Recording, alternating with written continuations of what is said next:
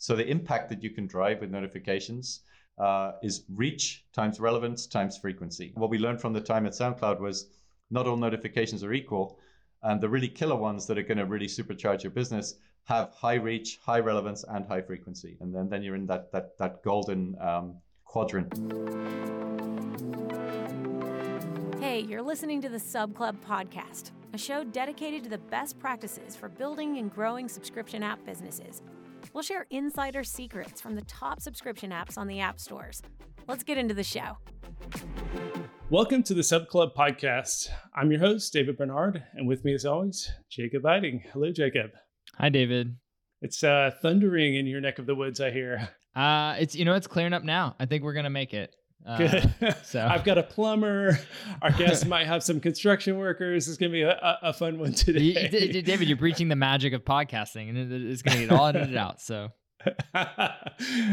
All right. Speaking of our guest today is Andy Carvel, partner and co-founder of Feature, a mobile growth agency. At Feature, Andy has worked with some of the biggest apps on the App Store, including Headspace, Spotify, Triller, and VSCO. Prior to founding Feature, Andy worked on the marketing and growth teams at SoundCloud. Welcome to the podcast, Andy. Thanks, David. Real pleasure. Thanks for inviting me on. Excited to be here. Yeah, so as you and I were chatting a little bit about your background as I was kind of prepping your bio, and you shared a really fun anecdote. So I think I'm like old man in the mobile space, or Jacob and I both, like we both had apps on the App Store in 2008. We were early, but you started in mobile a little, just a few years before that. So just a little bit more. Tell us about that. You were at Nokia making games in like 1999. Yeah, right out of university, I graduated computer science in '99, and I always wanted to be making games, and I was applying for roles in the games industry, and then the agent that was kind of helping me find those said, "Hey, there's this company Nokia. They make mobile phones." I didn't own a mobile phone at that point; none of my friends did, but it was just kind of reaching the tipping point, and they're just like, yeah, they want to put games on these things. And I'm like, okay, that sounds interesting. And yeah, it was actually like I went along for the interview. I really got along, was very kind of amazed at the R&D center there. It was like pretty space age. They were working on some real next level shit. And I was actually pretty excited by the idea of like cramming decent games into like 16 kilobytes, which is what I had to play with building embedded games on a black and white 84 by 48 pixel display. So that's what I was gonna ask. Are we talking like Snake, or are we talking like Java level stuff? It was pre-Java. It was embedded games. I was coding in C and assembly, and I basically had to like build the whole game from start to finish. We had a shared designer who did the pixel art, and I had to cram it into 16K and make it fun. Yeah, I wrote a game called Space Impact there, which was released on the 3310 phone, which I think wasn't available in America, but rest of world, a lot of people played that game. It was like the first side-scrolling arcade shoot 'em up on a mobile phone. That is amazing. Wow, it's pretty incredible just to even think like the iPhone wasn't that far behind that, right? Like you were doing 16K assembly in C, and like 8 years later we were gonna have like OpenGL driven games, which is pretty wild. Yeah, it's moved on a lot. So after Nokia, you spent some time at SoundCloud, and there's a couple of things you did at SoundCloud that I wanted to dig into, because it seems like you've kind of continued that work at Feature, and it's really relevant to our audience in subscriptions. So one of those is the Mobile Lifecycle Program, and this is something I think so much about. It's just there is such a huge story that's hard to tell and hard to really understand. It's something like I think we can help with at Revenue Cat, that I'm constantly thinking of from a product perspective, and I think developers often, it's like you get an install, you get them to start a free trial, and they convert. And but there's so many other journeys and so many parts of the life cycle that that need to be studied. So tell me about this mobile lifecycle program, kind of the origins, and then how you see it today. Yeah.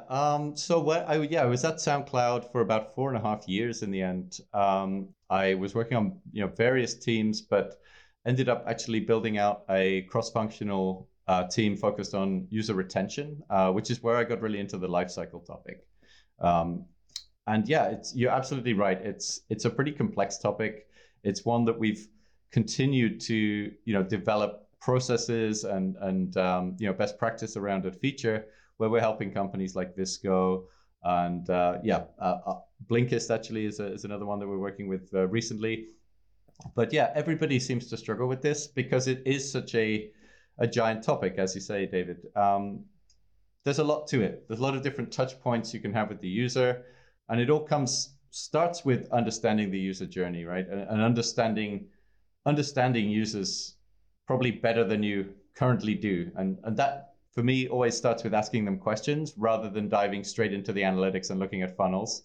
I think it's something that's really overlooked in tech companies. We have all this data available, and so the instinct is just to dive in and look at the numbers. Now, I think Quant tells a very interesting story, and for sure, you need to be tracking what users are doing to understand those user journeys quantitatively, but you also want to understand the psychology of the user at these different points, right? And what are they thinking? What are they hoping for?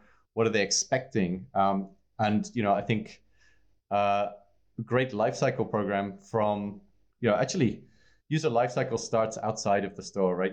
Outside of the app, rather. So it starts in the stores. Starts with a need, right, or a want. Yes, it starts with a need or a want, and then hopefully somehow the user discovers the app. It's either through an advert or maybe a friend has mentioned it, or there can be many ways that they come to the app stores. But then they're all going to go through that app store, which is why the feature we also put a lot of work into App Store optimization with our clients. You start the user journey there. You're setting the expectation in your ad creative and in your App Store page. It's a great opportunity to sell the benefits of the app and qualify your users, well, because you're really then,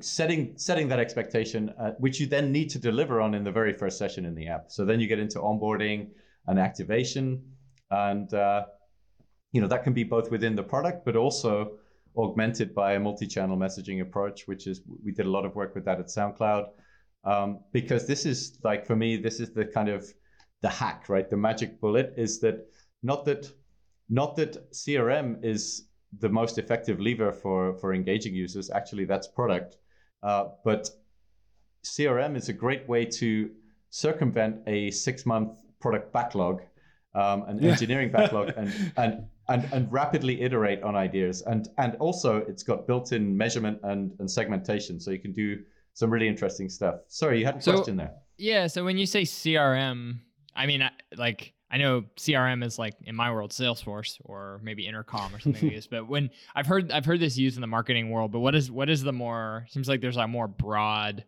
context or broad definition of that term. Yeah, and there's so many different terminology and definitions around it. It's very confusing, as with everything in tech. But so when I say CRM, which is customer relationship management, and that goes back, to the 60s and 70s, classic business, theory. Actually, it's nothing new that we've invented it just with tech. But when I'm talking about CRM in a mobile app scenario, I'm talking about leveraging a customer engagement platform like Braze or Leanplum or Iterable maybe. And, it's typically what you've got available in that kind of stack would be some sort of rudimentary analytics, enough to do sort of targeting and triggering of messages, as well as some basic measurement around what the effects of those messages are. Although typically you'd want to pair that with your product analytics to get a deeper view on how it's affecting retention or monetization for that matter. But yeah, you're able to sort of carve out segments of users and then craft interactions. So the tools you mentioned there, Salesforce and Intercom, definitely still in that mix. We don't see them so much particularly Salesforce. We see it more in enterprise, and mostly around email as a channel. But the sort of more modern or mobile first platforms, such as Braze, for example, really kind of built to leverage mobile specific channels like push and rich push, in mobile in-app messaging, which is a killer channel for engaging users who are in the app. And it's where it kind of bridges the gap between classic product and classic marketing, because you can really kind of overlay and augment new experiences on top of what's built in the product, which sometimes causes some tension with the designers, but actually you can make them look super native, and you can test and iterate on them quickly, which is the real benefit, I think, of using a platform like that. Is you can, if you're testing on onboarding, for example, and you're looking at day 0 users, you've got a fresh cohort every day. You can run, if you've got enough big enough cohorts, you can iterate every day if you want, or at least every couple of days. And as long as you're getting a few thousand downloads, right, or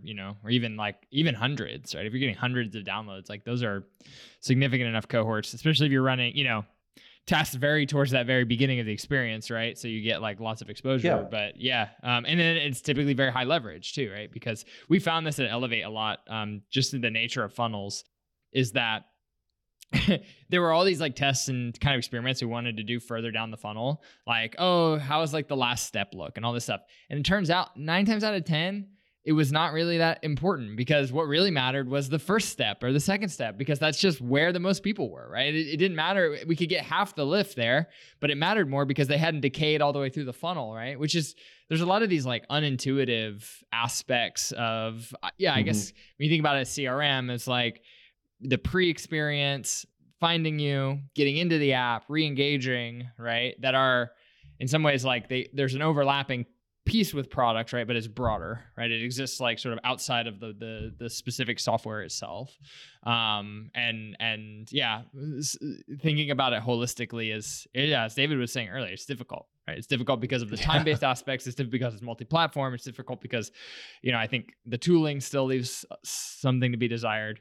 I think it's really interesting to talk about using user interviews in that process, because you traditionally think about doing that in a product process, right? When you're like trying to talk to users about what to build, but you actually need to be talking to them about what do they want? Like, why are they here? Like, why to inform, like, how you're contacting them, communicating with them, etc. Very much so.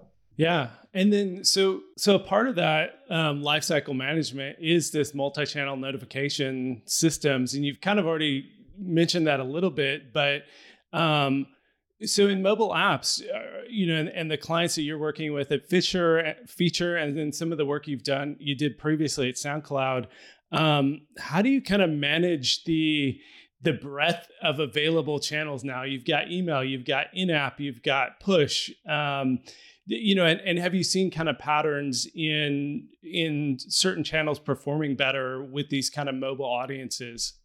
Yes, absolutely. I mean, I think to some extent it depends on the app itself and the audience for that app. We still see SMS, for example, being a really impactful channel in some specific categories. Like, SoundCloud wouldn't send SMS. I think it would be a bad idea. Possibly in some markets, maybe that are slightly less developed, they have older phones, but I'd say it's probably not a great channel for SoundCloud, for example. But, we did some work with GoodRx, which is a prescription discount service in America. It's huge. I think they might have IPO'd recently. But in any case, SMS is still a huge channel for them, because they're, a lot of their customers are older people with who are not necessarily engaging with emails or necessarily in-app messages. I mean, I think in-app is generally a pretty great channel for anyone who's in the app, but actually with some apps, it's not a very valuable channel at all, because the user's barely in the app. If you're thinking about sort of very functional experiences, like I'd say Uber is a good example. Like, there's definitely some room there to, even with mobility startups, to interact with users while they're in the app, but you don't want to get in their way because they're there to book a ride and get in it. So you have like limited surface area So yeah, really, when we go in as feature, our retention team goes into to build out an engagement strategy with a customer. We very much like to understand not just their users, but also, figure out what is the right channel mix that makes sense. We actually put out, I think a while back, a matrix which kind of highlights the pros and cons of each channel and how they can be used in combination. Maybe I can dig out the link and we can include it in the podcast.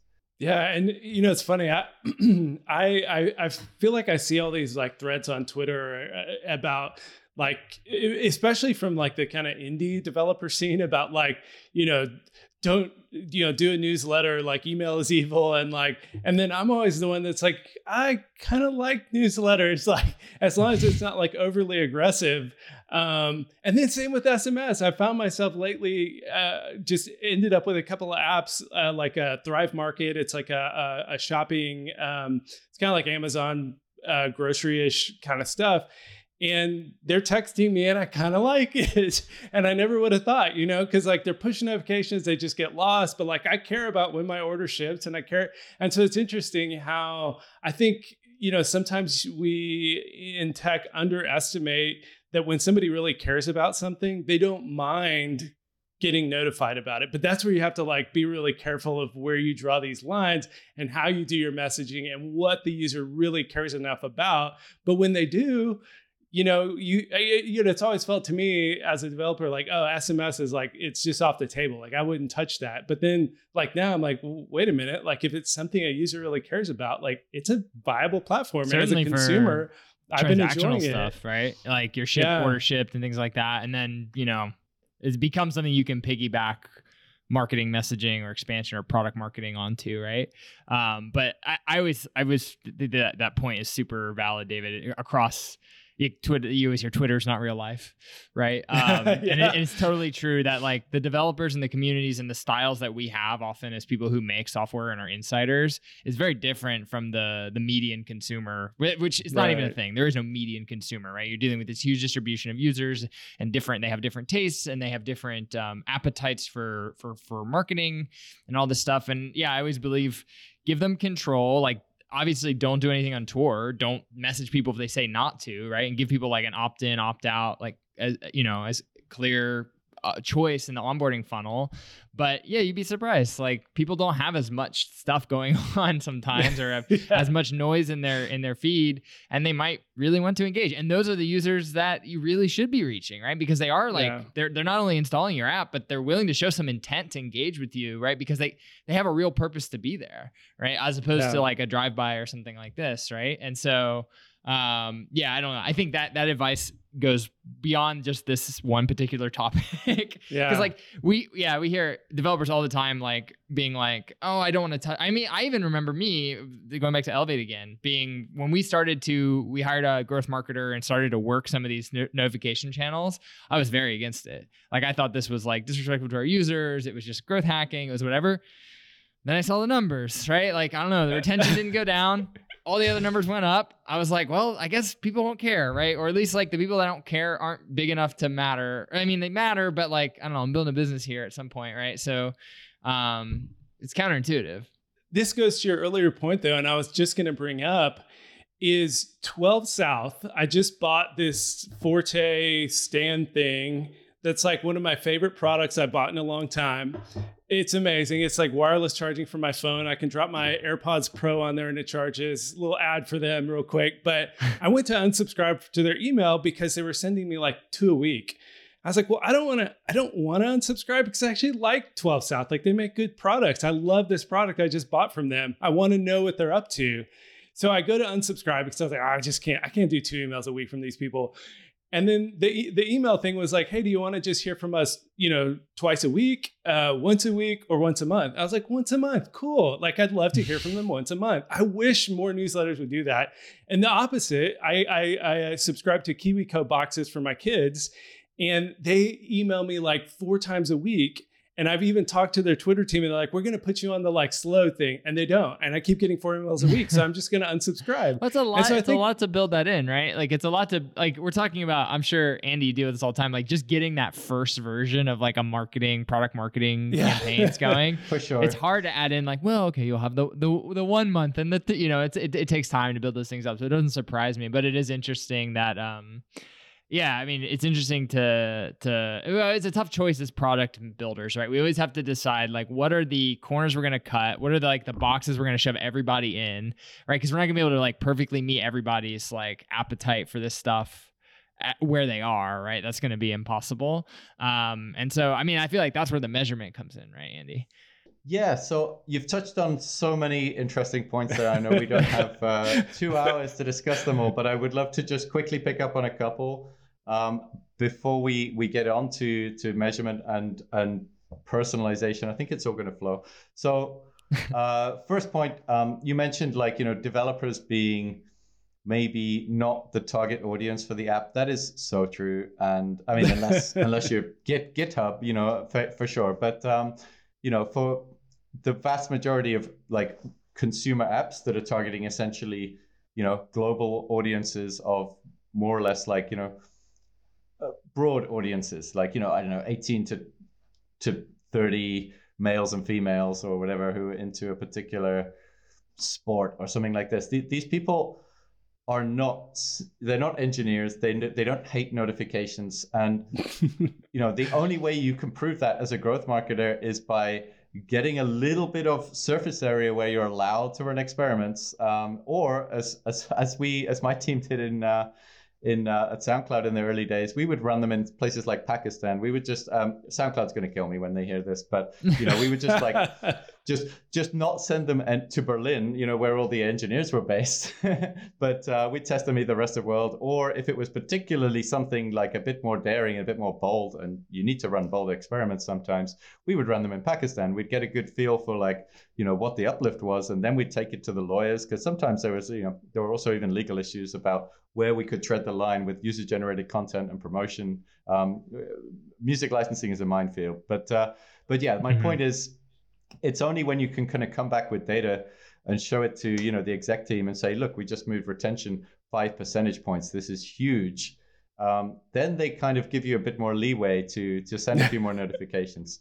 Like but we had so much resistance from the tech team, and the engineers were like convinced we were going to destroy the product. And it comes from a very, very good place. They care about the product, they care about the users. They just are not representative of the users. And that comes to my second point, which is I learned a lot from my time at SoundCloud and from building out a real-time notification system that was, was kicking out around 500 million push notifications per month. So it was, we got there in the end with the volume. One of the things which I kind of distilled later when I was at Feature, I kind of thought back to that time and distilled it into a formula. So the impact that you can drive with notifications is reach times relevance times frequency. And I'll just break that down very quickly. So reach, we're talking about your overall channel opt-in rate. So how many people are actually opted in for push, or in this case. And also like if you're segmenting that whole audience, then what stage of the funnel they're at, which was to David's point earlier about how you have a greater surface area or greater reach, as I would put it, earlier on in the funnel, because more users are still around. So that's so that's your reach. And it's a big lever on how much impact you're going to drive with any particular notification is your size of your target audience that's addressable. Second one, relevance, which you've also touched on in your examples there. If it's highly relevant, users will not just tolerate, but actually welcome a high volume of notifications, which is the third parameter there in that formula, the third variable, which is frequency. How frequently can you send this particular notification before people start to opt out, and then it like brings your reach down? So it's basically like it's not a seesaw because there's 3 elements to it, right? But it's some kind of 3D seesaw where if you get the right balance and you're able to tweak those things, there's a tension between those 3 variables, right? But if you're able to increase relevance by personalization, by providing, in SoundCloud's case, more relevant recommendations for content, or looking at what users have listened to before and telling them more things about artists that they've been listening to and things like that. That would increase the relevance, which means you can proxy that by click-through rate. They're much less likely to turn them off, and you can send more of those notifications. You can increase that frequency. And so what we learned from the time at SoundCloud was not all notifications are equal. And the really killer ones that are going to really supercharge your business have high reach, high relevance, and high frequency. And then you're in that golden quadrant. I would imagine, I don't know if y'all have built things out internally to feature, but I imagine that kind of 3D seesaw is really hard to measure. It's really hard to understand which ones are driving relevance, which ones, and especially once you get into personalization, where now you're not dealing with just massive A/B tests, you're actually like almost doing user level understanding of what's relevant and what's not. So it brings us to the next big topic, and we can kind of dive into that aspect of it later. But you got to build out a stack for this. And this is something you've done a great job of kind of boiling a lot of this down into the mobile growth stack.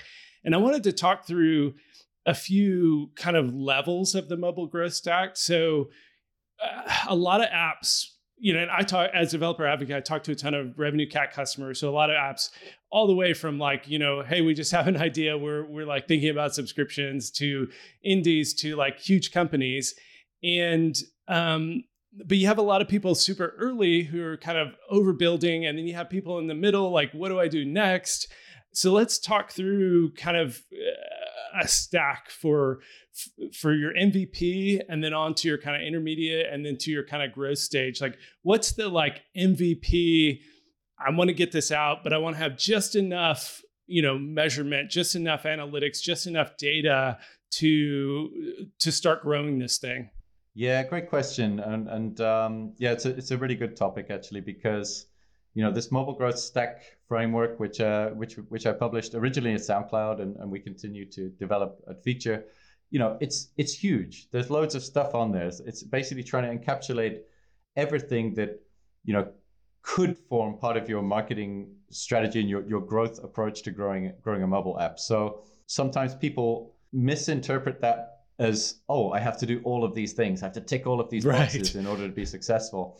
No, absolutely not. Like, you have to play to your strengths and also to your company stage and your priorities, right? And for sure, if you try to overreach, you try to do everything, you're going to do it all really badly, or at least most things.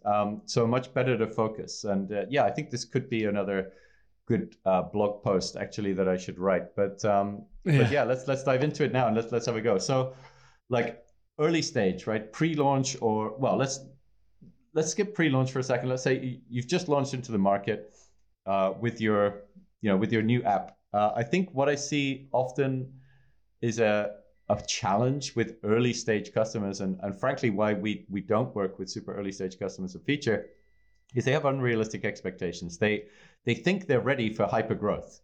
But except in absolutely like standout anomalous cases, like maybe Flappy Bird would be a good example, that was ready for hypergrowth pretty much from day one. I think just happened to catch the zeitgeist, but you can't bank on that, and most 99.9% of apps will not have that kind of success. So actually what an early stage app team needs to work on is product market fit, whether they think they do or not. They're probably 2 or 3 years away from product market fit. That means they need to iterate on the product, and they need to iterate on the marketing, and meet there somewhere in the middle with some level of kind of a retention curve that flattens out, at least somewhere along that curve. I was thinking about this product market fit meaning, and I don't know, it's one of these words that it's constantly an enigma to founders, and because nobody can tell you what it is, right? I think it's because it's different for every product, it's different for every segment, it's different for every market, like what it actually looks like. In this space, in consumer subscription space, it generally has to do with I think that's a very good definition of it. The retention curves that do flatten out, because like you don't get in this space, you don't tend to get like like super stable user cohorts. They always like drop off to some level, but you want to see like some reasonable level out in some like shortish period of time, which takes a while with subscription apps to really understand, like 2, 3, 4, 5, 6 months, or like for the annual renewals, it takes a year to really understand it. But focusing on the product first, is really what you need to do. At Elevate, we actually, before we even launched, and we weren't subscription when we launched, but we had we just released on Android. So we had an Android app. It was great because we could release a new version every week, and to a beta list. And we curated a list, or it was Android and iOS, and we used like test flight distributions, but and we measured each cohort, right? And it's not talking about, we weren't A/B testing, we weren't like driving in massive downloads or anything like this, but we were just looking like each like subsequent cohort, like what was their first like 10, what were these, like how many signed up, how many finished, like activated. And we just watched, we iterated on the app until we felt like that number was pretty good. And then we launched, but we didn't do A/B testing. We didn't like massively like go over the top in tracking, right? It was just like a handful of like really things. Because the thing is, you're going to screw it up, right? Like A/B testing is really hard. It's expensive, not because of the tooling. It's expensive because operationally, it's really difficult to get right, and you got to put a lot of people on it. So that really starting simple mentality will save you a lot of headaches, I think. Yeah, we had a great episode with Darius Mora from Reflectly on this about just that minimally viable, like shoot for product market fit, and don't do sophisticated A/B testing, don't do all the stuff you think you need to do, and then even some of the stuff that you could install Braze or like try and do these big things early. You can find ways around it. Like you can do simple email surveys. You can do simple user testing. You can use Zapier for things to kind of like bridge the gap, and don't go build a ton of internal tooling around it, but like do the simple hacky things that don't scale early on, and then move on. So then let's talk about like, okay, you've reached some level of product market fit, your marketing seems to be resonating. You've got some decent retention, and you're starting to really pour money into user acquisition. What's kind of that next level up that you think companies should start layering on new services and new sophistication? Yeah. So, and I'm talking here like primarily about, growth stuff rather than feature building. I'm kind of assuming that there's always more features to build, although, I would actually say probably people generally keep building features when they should probably stop. They always think like another feature is going to be the thing which really helps. Marginal, right? Right, exactly. And it can actually be detrimental to a point, like when it becomes too crowded. So, but yeah, so talking about the growth stack and the growth activities that would be appropriate as you've got that initial traction and you're looking to scale it, which is where feature can get involved, by the way. Like this, typically we work with either kind of traction and growth stage companies, or actually more mature kind of increasingly like enterprise folks who maybe have a very mature product in the market and they're kind of plateaued and they're looking to scale it. But yeah, in that growth phase, super exciting phase, there I think it's really about, you want to be able to start to scale. So you're going to need to upgrade your analytics probably and start tracking more stuff to get a better understanding of, deeper understanding of your engagement, your retention, and for sure the performance of your acquisition channels, whether they're organic, paid, or some mixture, because you're likely to want to start layering in more acquisition, either scaling the channels that are working for you, or when they max out or start getting expensive, layering in other channels. I would also recommend, I wouldn't build it right at the start, but in this growth phase, it's good to experiment with virality. I always say you can't really plan for virality, but you can at least sow the seeds and see if they germinate, right? If you don't cultivate the right conditions for virality to occur, it never will. But if you have the ability to share content, if it's a content app, if you put those share features in, then at least you can kind of see what the kind of natural predilection of users is to share to their users, to share to their friends, for example, their networks. And then if you see some traction there, you can optimize it. But even if it's just doing it a little bit, maybe it's helping to keep your paid acquisition costs down, and your blended acquisition cost is a bit more sustainable. And maybe you see that actually you go super viral. I've seen it happen. So I say, build in potentially referral systems or content shares, depends on your app.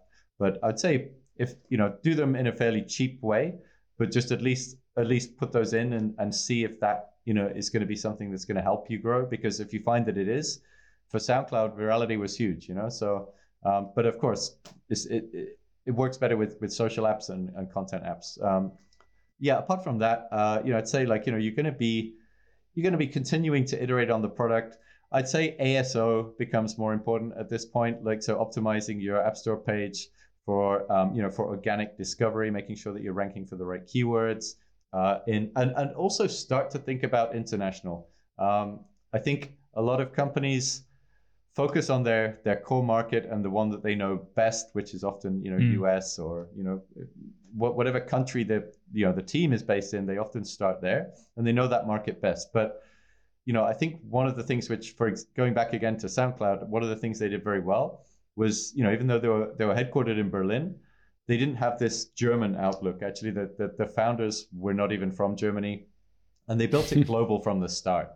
So they basically, it was available everywhere. When I came in to help them level up on mobile, we made sure that we translated the App Store page into all the languages. When I came in, it was just in English. But even English is a good start compared to, most other languages. But, I'd say at this growth stage, you want to see, it's about exploring. You don't necessarily know where those big levers are for scale yet, but it's about discovering them. So maybe it's virality. Maybe there's a market that you're not localized in yet, which could be you just catch fire in that market, So it's not about doing huge international launches and doing a huge, traditional kind of PR push in launching in US or whatever, but at least make sure the app's available there, or, in as many of your big markets as possible. Make sure that it's translated, localizing the App Store presence, and just seeing, getting a feel for, are you going to be a very local app, or do you have a global potential? Really trying to tease out what are the acquisition channels that are going to work for you, and what are the other levers for growth, and probably you want to start doing a little bit more in terms of CRM or customer engagement at this point, and which doesn't make sense when you're super small, but you're sort of building the foundations for the next phase of growth, and then leading into the things which are showing promise. Nice. And then we are coming up on time, but can you give us a 90-second, 2-minute quick drill? I think, I don't know that many massive apps are going to be listening to this podcast, so maybe it's not even quite as relevant anyway. David, I like to think every app can be a massive app. Every app, yes. Right? The massive apps of the future. Yeah. Yeah. Once you get to that stage of a Headspace, a Calm, a VSCO, what does the stack start to look like there? So when you get to that kind of scale, and we're working with folks like VSCO, like Blinkist, Headspace, folks you mentioned, and a whole bunch more, some that I'm not allowed to talk about, which I wish I could name drop, but I'll get into trouble. But some really big enterprise brands and some household names. And when you're at that kind of scale, when you're doing, I can mention Triller. Triller's a good one. I'm going to give them a call out there. They're a customer of ours. Awesome platform. Anyway, when you're at that scale where you're just seeing insane acquisition just on it, that becomes the norm to get more than 100,000 downloads, a day, which we see with some of the apps. When you're at that kind of scale, even incremental gains can be really, really meaningful, particularly on monetization, right? So I would say there, you really want to then focus on subscription optimization and revenue optimization way more than you would in the earlier stages, because you've proven you've got all the elements in place. You can really then start to scale, and if you can increase your average subscription lifetime by a month, or you can increase your conversion rate even by 0.1% on your subscription conversion. At that scale, it can be really meaningful, right? So I think activities which maybe you wouldn't have spent so much time on before. Maybe you've built out rudimentary stuff for, or maybe you have rudimentary tech in place for. It's time to start upgrading that stuff and going deep on these topics. So things, again, like, ASO, it's more or less, something which you need to keep doing, constantly kind of optimizing there to get as many organics in as possible. You want to be, of course, continuing to optimize your acquisition. But I would assume at that point, you've kind of got those things more or less nailed. And it's almost like a hygiene factor. It's more than a hygiene factor, but sorry, you said to keep this quick. I'd say, I'd say like, big focus on retention, because again, it's a slow moving metric, but if you can move it even 0.5 of a percentage point, that'll give such compound growth, and also like knock on gains for monetization. Work a lot diligently on conversion optimization and starting to sort of segment your user base further to provide more segmented experiences, because you will have those cohorts and that scale where you can start to do really interesting stuff, and lean into AI and personalization to really get to that increased relevance in your recommendations and communications. This is when it makes sense to really do A/B testing, right? Because you can hire a team, right, to focus on it. You got multiple data people, you've got engineers, you've got to have an entire growth engineering and experimentation team, and that's what you need. You could bring in feature even. Yeah, there you go. or bring somebody in, right, if you need it in a pinch, So. It's a different game. This is how all these things go, though. It's like you gotta, every incremental compounding something like a business like this, like the next 10x is always going to just be a difference. It's going to take different tools, different mindset. There's going to be different returns on different actions, right? And I think when I talk to people at different stages, a lot of times folks get this wrong, right? They think they need, you were mentioning at the beginning, Andy, like just thinking, oh, we're ready to scale, when you're really not, right? And so there is a lot of value in just understanding what is like how different 100,000 downloads is from 10,000 from 100, right? Those are very different numbers. All of those, like none of those tell me like you're dead, right? It's just a different stage, and doing the right things at those stages is super important. So I really like how you break this down into like different phases, because I think that's how app developers should be thinking about it. And I think as a summary, and talking through this with you, Andy's really helped me kind of frame it finally, is that when you're early, you take big swings that don't need sophisticated measurement to see the result. You don't need sophisticated A/B testing. You don't need sophisticated analytics. You need to take big swings that give you big results, that obvious results.